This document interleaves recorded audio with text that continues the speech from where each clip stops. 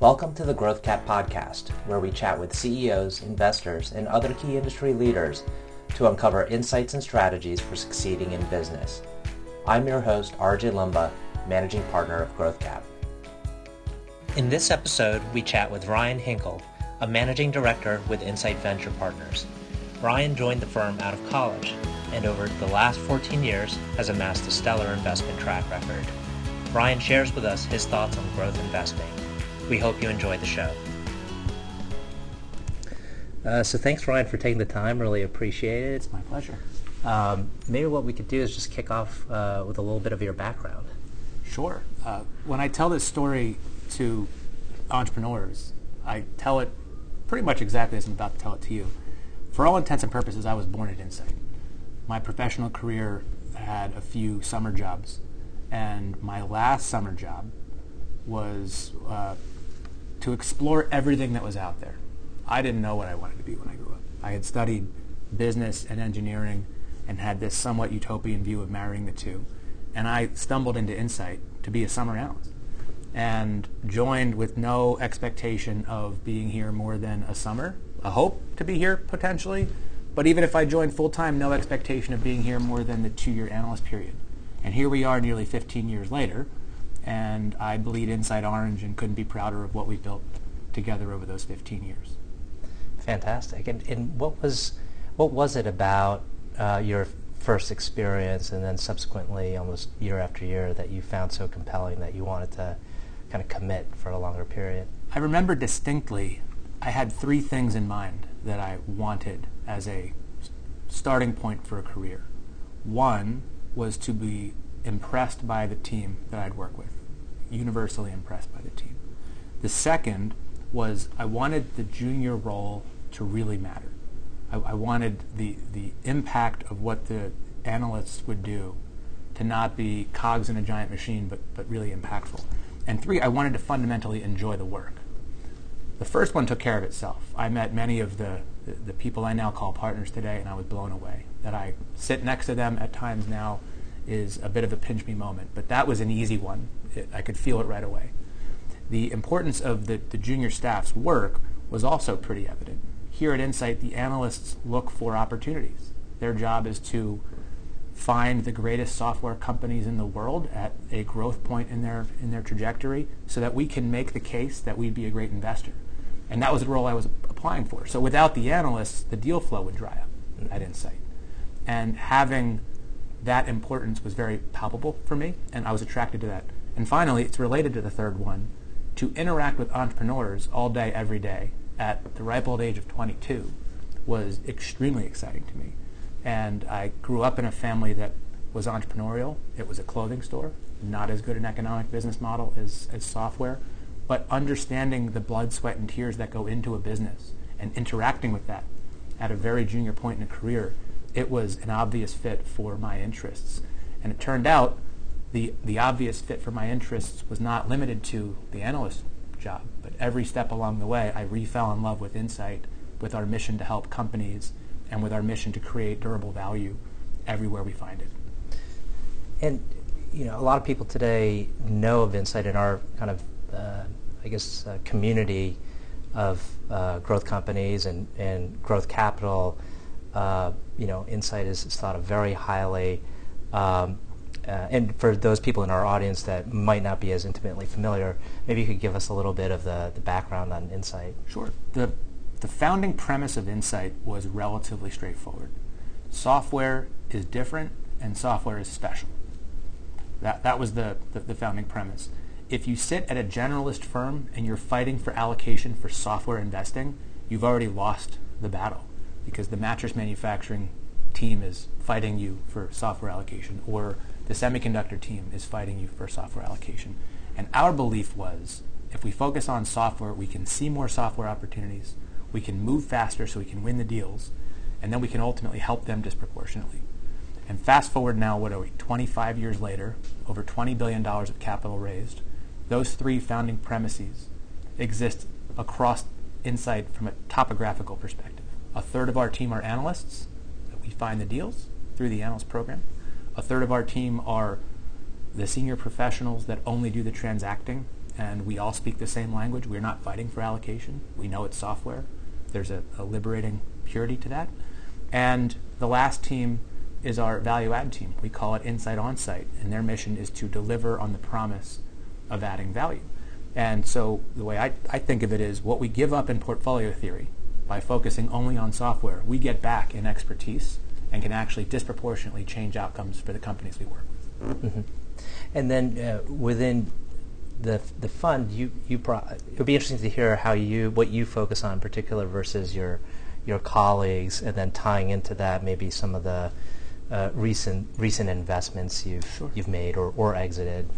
There's really two dimensions to where one might focus. I say might because this is not a hard and fast rule. But at Insight, some of us like earlier, growthier type investing, and some of us like more complex private equity leaning take privates, buyouts, and other more complex transactions. We as a firm can do both. Some of us do both. I personally have done both to an extreme. I've done take privates and I've done investments into companies with $1 million of revenue, so pretty much the entire spectrum of what's possible. Some of us have more thematic tendencies. I have a partner that does predominantly infrastructure, software infrastructure. I have a partner who really likes healthcare investing. If I look at my own portfolio, I have done a lot in education, notably Pluralsight, Instructure, and a number of well-known software companies in education. We just announced the signed purchase agreement for Episerver, which is north of $1 billion valuation company, but yet attached to extremely high growth. That's like catnip for us. I mean, big scale, big growth, big market opportunity. We get really excited about that. And so the threads that are common to what I love are really related back to the education part of my story from a training perspective. I love complex problems, and the structured deals appeal to that. Cohort math appeals to that. And so I've been all over, but education tends to be the most dominant in my portfolio. Got it. And in looking back on your career as an investor, are there certain characteristics that once you see it in a company that you say, like, okay, you have conviction that it's going to be a good opportunity for you to pursue? Yes, absolutely. But it's hard to distill it down to a sentence or two. Yeah. And I almost think of it as there are between 10 and 15 attributes that are good indicators of success. You never quite find all 15. For example, a fully developed management team, pretty unlikely at an early stage. Or a highly durable technology moat, pretty unlikely until you're a little further along the growth curve. Or a very robust unit economics built-out model, meaning very high profit potential that's well established. That's not always evident. And so there are buckets or categories of these indicators that can be seen.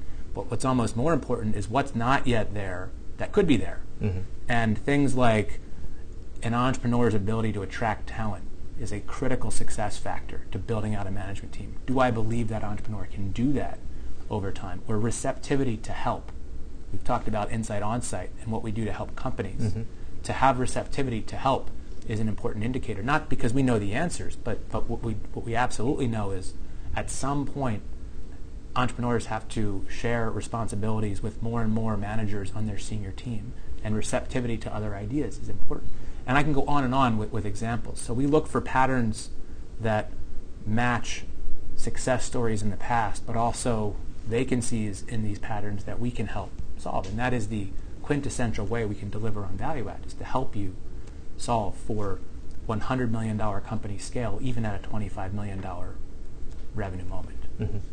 And what are you most excited about these days? I guess we could talk about it in terms of segments of the education market or types of opportunities. I would say it's most exciting and also most disappointing. But people have figured out that founding premise, that software is special. The world's woken up to that. Mm-hmm. And it's really exciting because that has led to a lot of attention in our world. We see it manifest in valuations, which are great as a seller, obviously harder as a buyer. But I think that's a net good thing, that the evolution of SaaS as a revenue delivery model for software, and the appreciation that that structure is profoundly powerful for predicting future revenue and getting, in effect, credit for that is fantastic. It's allowing entrepreneurship to happen without the need for $50 million of server equipment just to get started.